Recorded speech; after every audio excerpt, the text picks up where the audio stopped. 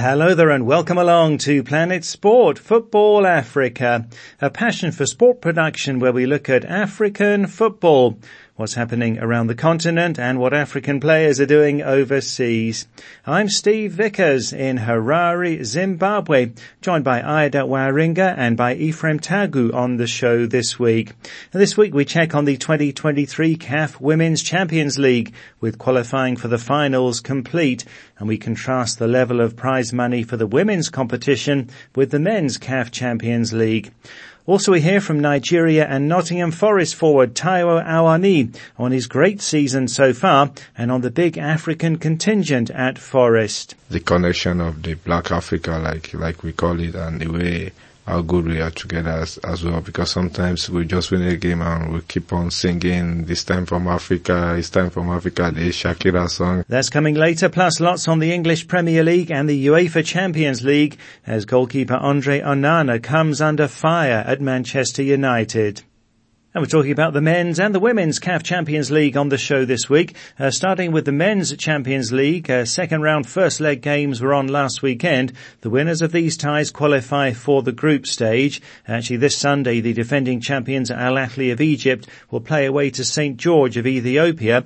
That's on this weekend because they played in the CAF Super Cup last weekend, where they somewhat surprisingly lost to USM Alger in the Super Cup. In the Champions League last weekend, Yanga of Tanzania had a great 2-0 win away to Al Merreikh of Sudan. The other Tanzanian side, Simba, also had a good result. They drew 2-2 away to Power Dynamos of Zambia. Etoile du Sahel of Tunisia beat Morocco's AS FAR Rabat 1-0 in a big North African clash. TP Mazembe of DR Congo won 1-0 away to Big Bullets of Malawi. So the five-time champions having the advantage there going into the second leg. Mediama of Ghana beat the more experienced Horoya of Guinea 3-1 in their first leg, and Nouadhibou of Mauritania won 3-0 away to Real Bamako of Mali. Good times for Mauritania, who qualified for the Africa Cup of Nations a couple of weeks ago. And the second legs are on next weekend, as I say. And qualifying for the 2023 CAF Women's Champions League finals is complete. The reigning champions AS FAR from Morocco and 2021 winners South Africa's Mamelodi Sundowns made it to the tournament to be played in Ivory Coast between the 5th and 19th of November. It's the third edition of the competition. The last team to qualify were Huracanes from Equatorial Guinea. Atletico Abidjan will be representing the host nation. Mali's AS Mande made it, as did Sporting Club Casablanca of Morocco, Ampem Darkoa of Ghana, and JKT Queens of Tanzania.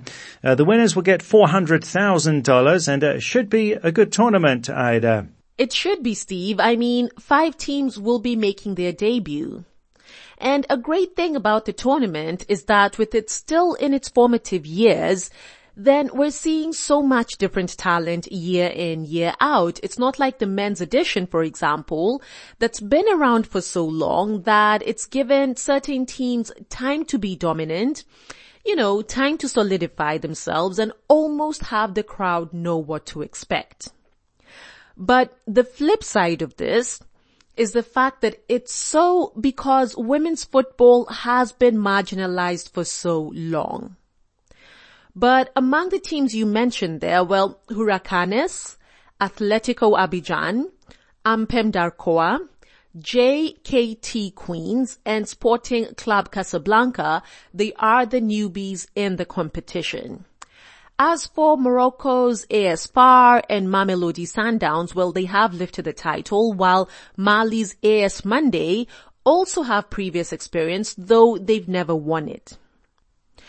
Now, Steve, prize money has been a thorny issue with the Women's Champions League. First off, remember the inaugural edition actually didn't have any prize money, which was absolutely unbelievable. Now, since the second edition and now going into the third, prize money for the winners is $400,000, as you said. Now, it looks horrible when compared to men's football in the continent. For example, just this year, CAF increased the men's CAF Champions League winners prize money from $2.5 million to $4 million, Steve, that's 10 times what the ladies get. And it looks just as bad when compared to the men's Super Cup. The winner's prize money was previously $200,000. Remember, it's a one-off game, curtain raiser for the season. But that more than doubled at the last Super Cup last week when USM Alger beat Al Ahly. Now, the Algerians took home a cool $500,000. Steve, that's a staggering 130% increase. And it's very telling that in the same year that men's football prize money can be increased by such huge margins, that women's football gets nothing. Now, look, the powers that be, they can argue many things. They can argue viewership, they can argue demand, so many things. But the reason that men's football is able to have those advantages is because it stands on the shoulders of women's football's marginalization. But prize money aside, Steve, the tournament will also present a chance for Ivory Coast to show its hosting competence ahead of the AFCON in January. Now, of course, an 8-team club competition is a far, far cry from the 24 national teams that will descend on the country early next year. But the Women's Champions League, well, it can give a sufficient gauge. The last time that the Ivory Coast hosted an AFCON was in 1984. Steve, that's almost 4 decades ago. And the variables were totally different. To start with, it was an 8-team competition. So all in all, it's been a pretty good year for African women's football. It was by far the continent's best performance at a Women's World Cup. And hopefully, with the Women's Champions League in November, it gives a chance to cap off that great year in style. Yes, indeed. And the dates again for the Women's Champions League in Ivory Coast between the 5th and the 19th of November. Now, a few weeks ago here on Planet Sport Football Africa, brought to you by Passion for Sport, we heard from Nigeria and Nottingham Forest forward Taiwo Awoniyi, a player in fantastic form right now, having gone on a run of scoring in 7 games in a row from the end of last season into this season, and continuing that run with 2 assists in the next 2 games. And Awoniyi was an English Premier League Player of the Month nominee for August. Now, in that archive interview from last year, we heard how excited Awoniyi was to have finally got his chance to play in the Premier League, and also about his faith as a follower of Jesus. Well, Oluwaseun Okeleji caught up with Awoniyi again recently, and they talked about life at Nottingham Forest, being the main man after several loans to other clubs and an injury that affected his progress last season, and also about getting recognised to Nottingham Forest and his life as a family man. Well, for me, I think things have really changed because I think I'm more like of a player that I recognize that know more of the league. And of course, to be honest, I was that positive because of the kind of hard work I've put into place. Because in football, what people don't see is there are some sessions you do in the gym after the training. There are some machine that shows your strength, your speed limit and everything. And the way of improving those things kind of give me some confidence. And of course, I'm this guy that is always positive and believe in my God that everything will be good, no matter how long it takes. Nomination for Player of the Month and all of those things, you are beginning to get, the recognition that your goals and performance deserve. How does that make you feel? Well, I feel great about it because, to be honest, I've always believed in that. I've always believed the Premier League will change a lot of things for me, and that was why I've really been keen on it as will be my best move in my football career, and that was why I was really hoping and fighting to get to that stage in my football career. And now that I've been nominated, I think it's just a thing of joy, and it's a way to tell me I can do more for myself and I can be better in what I'm doing. When I look on the players roster for your Premier League side, Nottingham Forest, you have like an African Union. There's the Afrobeat section with you, Ola, and everybody and all that.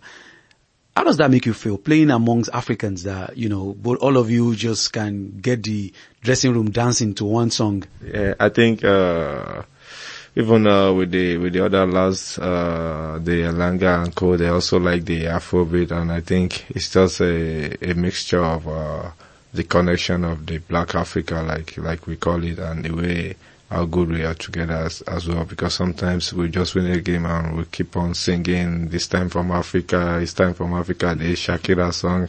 So it kind of brings more joy, because we kind of embrace each other and embrace our culture. The fear among the Forest fans will be the fact that in January, all of you will be going for the African Cup of Nations. Have you thought about that, or are you worried that before you come back, things might be rough? Well, I think if you look at the squad, I think they've really put things in place with the signing they've made. I think it's just a squad that is more competitive, and I believe if someone is not there, another one will be there to replace him. That's why I say it, and as well kind of keep everyone on his toes to be at his best. You've welcomed the second child. The family is growing. Your football is growing. Everything is. I see how you laugh and smile. God's been good to you, because, I mean, you've always said you're a believer and Christ has always been kind to you. Yeah, for me, God is the greatest, because He makes all things possible, like I always said. And to be honest, you've known me since I was a kid, and I think we'll have this kind of conversation times and times again. It's just a way to see life in another perspective when it comes to life as a whole. I've always believed if you put everything in His hand, He will put yourself in His hand as well, and He makes all things possible. That's Nigeria and Nottingham Forest forward Taiwo Awoniyi speaking to Planet Sport Football Africa's Oluwashina Okeleji on his football and on his Christian faith. And let's hope he continues with this great form at Nottingham Forest. Well, Ida, Forest have this strong African contingent with 8 players, but as was highlighted there, it could be a problem when the Africa Cup of Nations comes along in January and February next year. We're likely to be talking about this topic for the next few months, I think, Ida. Indeed, Steve, as is always the case when the AFCON comes rolling round, then this definitely becomes the hot topic. And the 2023 AFCON, well, it was initially set to be played in June and July next year, but it was pushed back due to weather concerns, as that is the rainy season in Ivory Coast. But Steve, that June-July timeframe, it would be perfect for the European clubs, as that would be during the summertime when their football is on break. However, this has been a long-standing debate that African football should not be pandering to the whims of European football, and it's a stand that I personally fully support.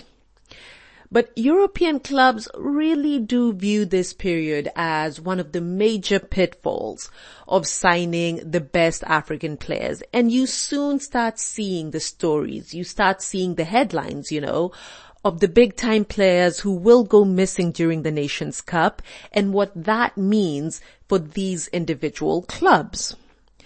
For Nottingham Forest, as many as 8 players could potentially be involved. The Senegalese duo of Moussa Niakate and Shekou Kouyaté, the trio of Willy Bolly, Serge Aurier and Ibrahim Sangare, all from Ivory Coast, and Nigeria's Ola Aina, Taiwo Awoniyi and Emmanuel Dennis. Now, in the Premier League alone, Steve, at least 40 players might be missing for club in January when action kicks off in Ivory Coast. But clubs like Manchester City and Newcastle, well, they might think themselves lucky on this occasion, as they are the only English Premier League clubs without an African player in that top tier. And Steve, the EPL is not the only league that will be hit hard. Several will. But let me focus on the Italian Serie A, specifically Napoli, who will be without Super Eagles Victor Osimhen. Now, he was crucial in their last campaign. And Napoli coach Rudi Garcia, well, he will also have to do without midfielder Zambo Frank Anguissa, who is set to be called up by Cameroon. Yes, expect lots of debate and comments about the Africa Cup of Nations being held midway through the European season in the weeks to come. Thanks, Ida. This is Planet Sport Football Africa, brought to you by Passion for Sport. And still to come, we ask who's looking better in Spain out of Real Madrid and Barcelona. You can follow us on Twitter at Planet Sport FA, and you can download our app and listen to the show anytime and access past programs too in our archive. To download the app, go to the Play Store or the Apple iTunes App Store and enter Planet Sport Football Africa. Let's go to social media now. Last week we asked, should the African Super Cup be played in Saudi Arabia? Indeed, the match was played in Saudi Arabia a week ago, with the Champions League winners Al Ahly of Egypt beaten by the Confederation Cup winners USM Alger of Algeria. Saudi Arabia is growing in sporting influence and is also the host of the Italian Super Cup, along with some other sports events. But we asked, do you think that the African Super Cup should be played on another continent? We did have some difference of opinion on this one. We start in the Gambia with Sukuta, who says it's good in every aspect of our football because it exposes our players. The Saudi Pro League is lucrative and it's not far from both North African teams that played. Also, Medali Ait Barker in Morocco says, I'm in support. But on the other hand, Amezi Egbe G. Jonathan in Ghana says, no, the competition should be held in Africa, not on another continent. Let Africa be self-reliant, says Amezi Egbe. Morris A. Sharif in Sierra Leone says it's not acceptable. Africans really need to stand up for certain rights. Then Atinkola Ola Lekan in Nigeria says it's partly the influence of money on CAF, but another angle is that it will make other continents to get some interest in African football. Hegmeter Okasan, also in Nigeria, says it's nonsense to play a continental championship final game outside the continent. That is an example of irresponsibility. Hilary Ngwa is in Cameroon. Hilary says it's totally out of place. CAF is for Africa. CAF competitions and games should be played in Africa.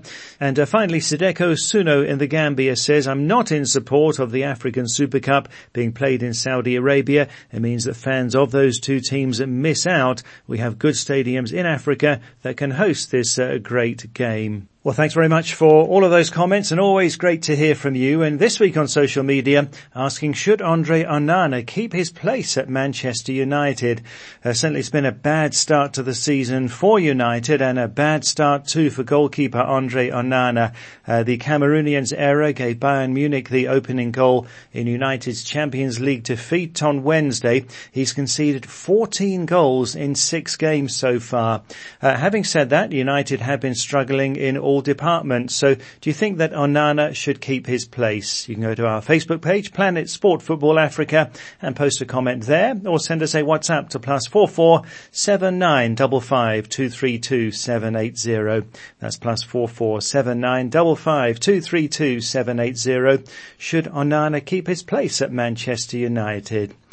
Now, Stuart's away this week, and to take a look at European football and what's happening there, I'm joined by my colleague here in Zimbabwe, Ephraim Tagu. Welcome back to the show, Ephraim. Thank you, Steve. And let's start with that question. Andre Onana, not a good start for him at Man United.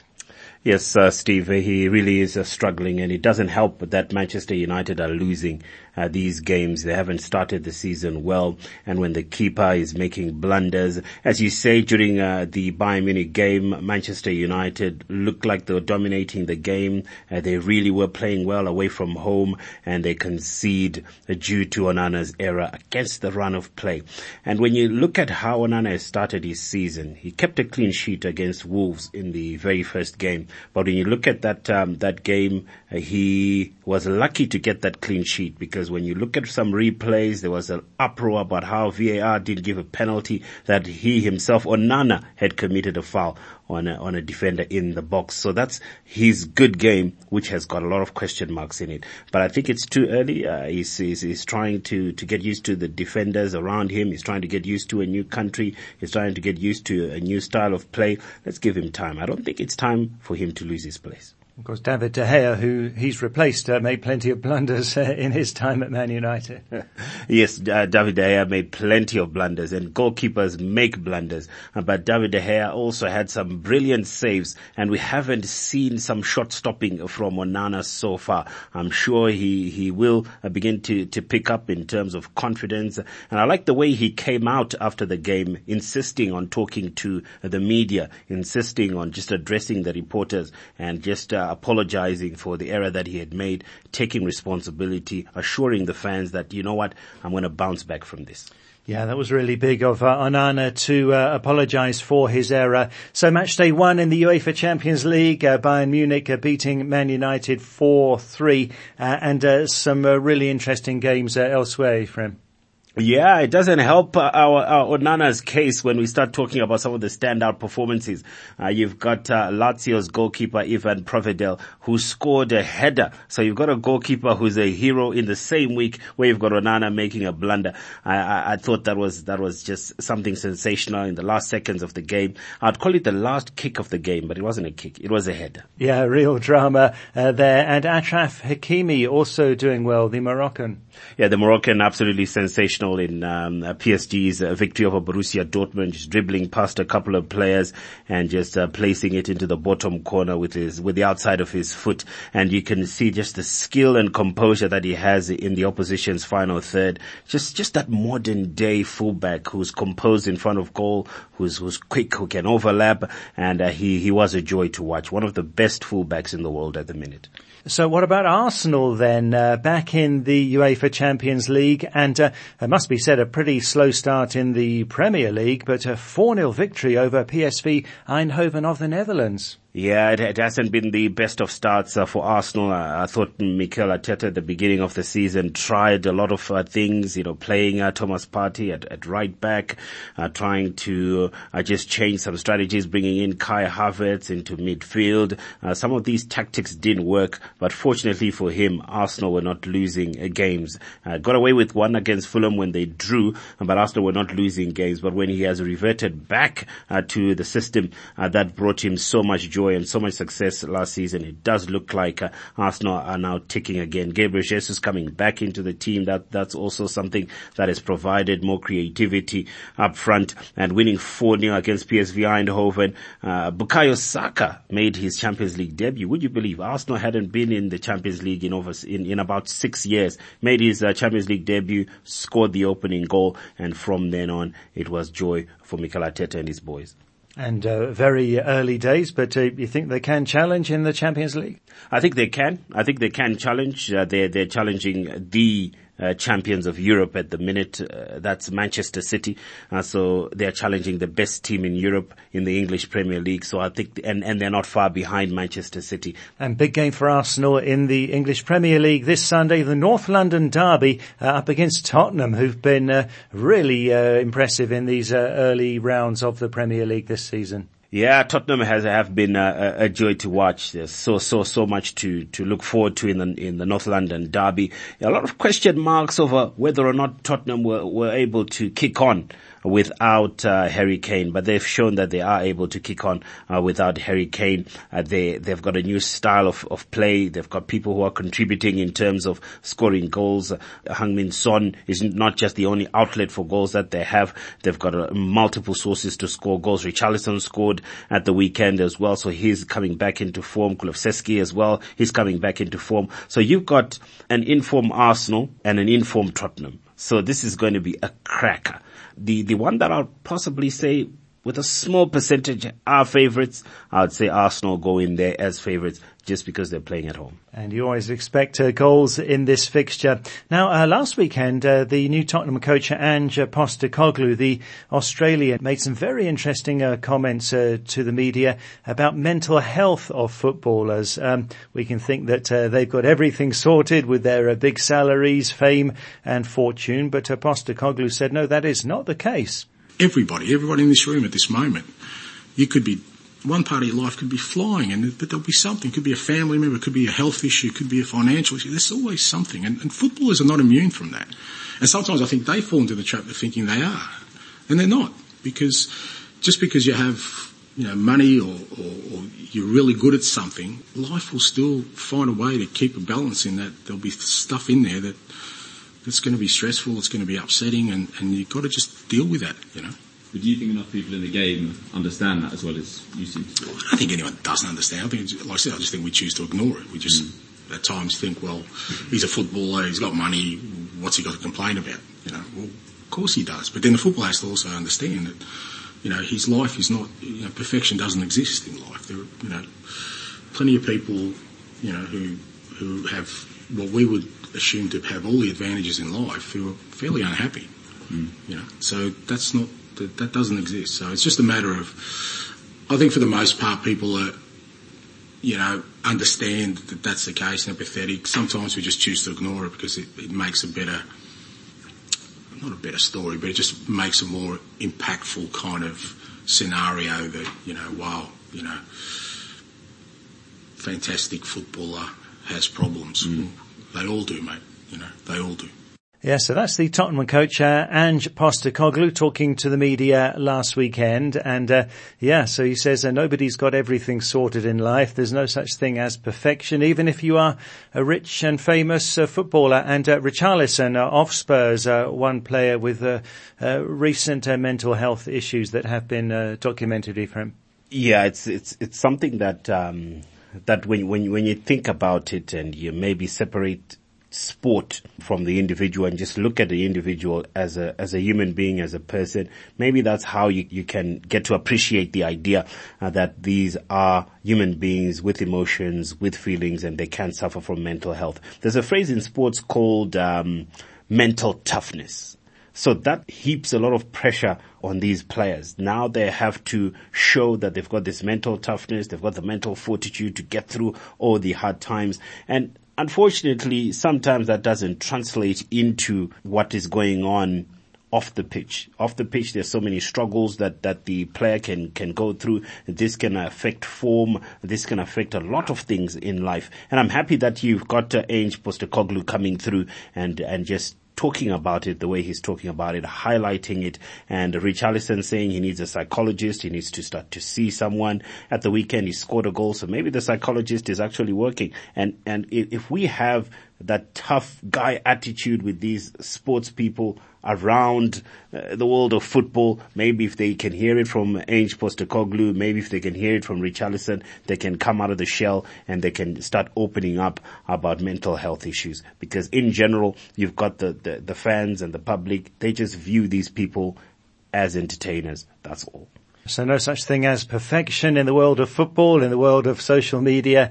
Let's take a quick look at what's happening in Spain, Ephraim. Real Madrid have got 15 points. Jude Bellingham certainly impressing in the start to the season for them. Barcelona, the champions, 2 points behind on 13. Who's impressing you most of the two big Spanish sides? I'm impressed with Barcelona more, even though you've got Real Madrid having more points. I think because right now Real Madrid look like a one-man team. They look like a team that relies heavily on Jude Bellingham scoring some late goals and rescuing the game and winning 3 points for them, which happened during the UEFA Champions League against a very poor Union Berlin team. And that for me is a massive concern. Where are the goals going to come from? You cannot expect Jude Bellingham to get you 40 goals. The goals have to come from somewhere. The guys, the likes of Rodrigo, Joselu, I know that Vinicius Jr. is injured. These guys have to contribute in terms of scoring goals. But when I look at Barcelona now, they're looking fresh. They're looking so exciting. They've got the two Portuguese in João Felix and João Cancelo, who have failed in England, so to speak, but they want to prove that they're elite players, and they're doing so. They're scoring goals. It's an environment when you're looking at it, you think, wow, that's the team that is sparkling at the minute in the Spanish La Liga. So I'd say, unfortunately for Carlo Ancelotti and Real Madrid at the moment, I'd say they've got a long way to go to catch up with what Barcelona are doing right now. Interesting. Thanks very much, Ephraim. Barcelona playing Celta Vigo on Saturday, and there's the Madrid derby on Sunday. Atletico Madrid against Real Madrid in Spain. Well, thanks very much to Ephraim Tagu, my colleague here in Zimbabwe, also to Ida Waringa. That's it for the show for this week, and Planet Sport Football Africa is a passion for sport production.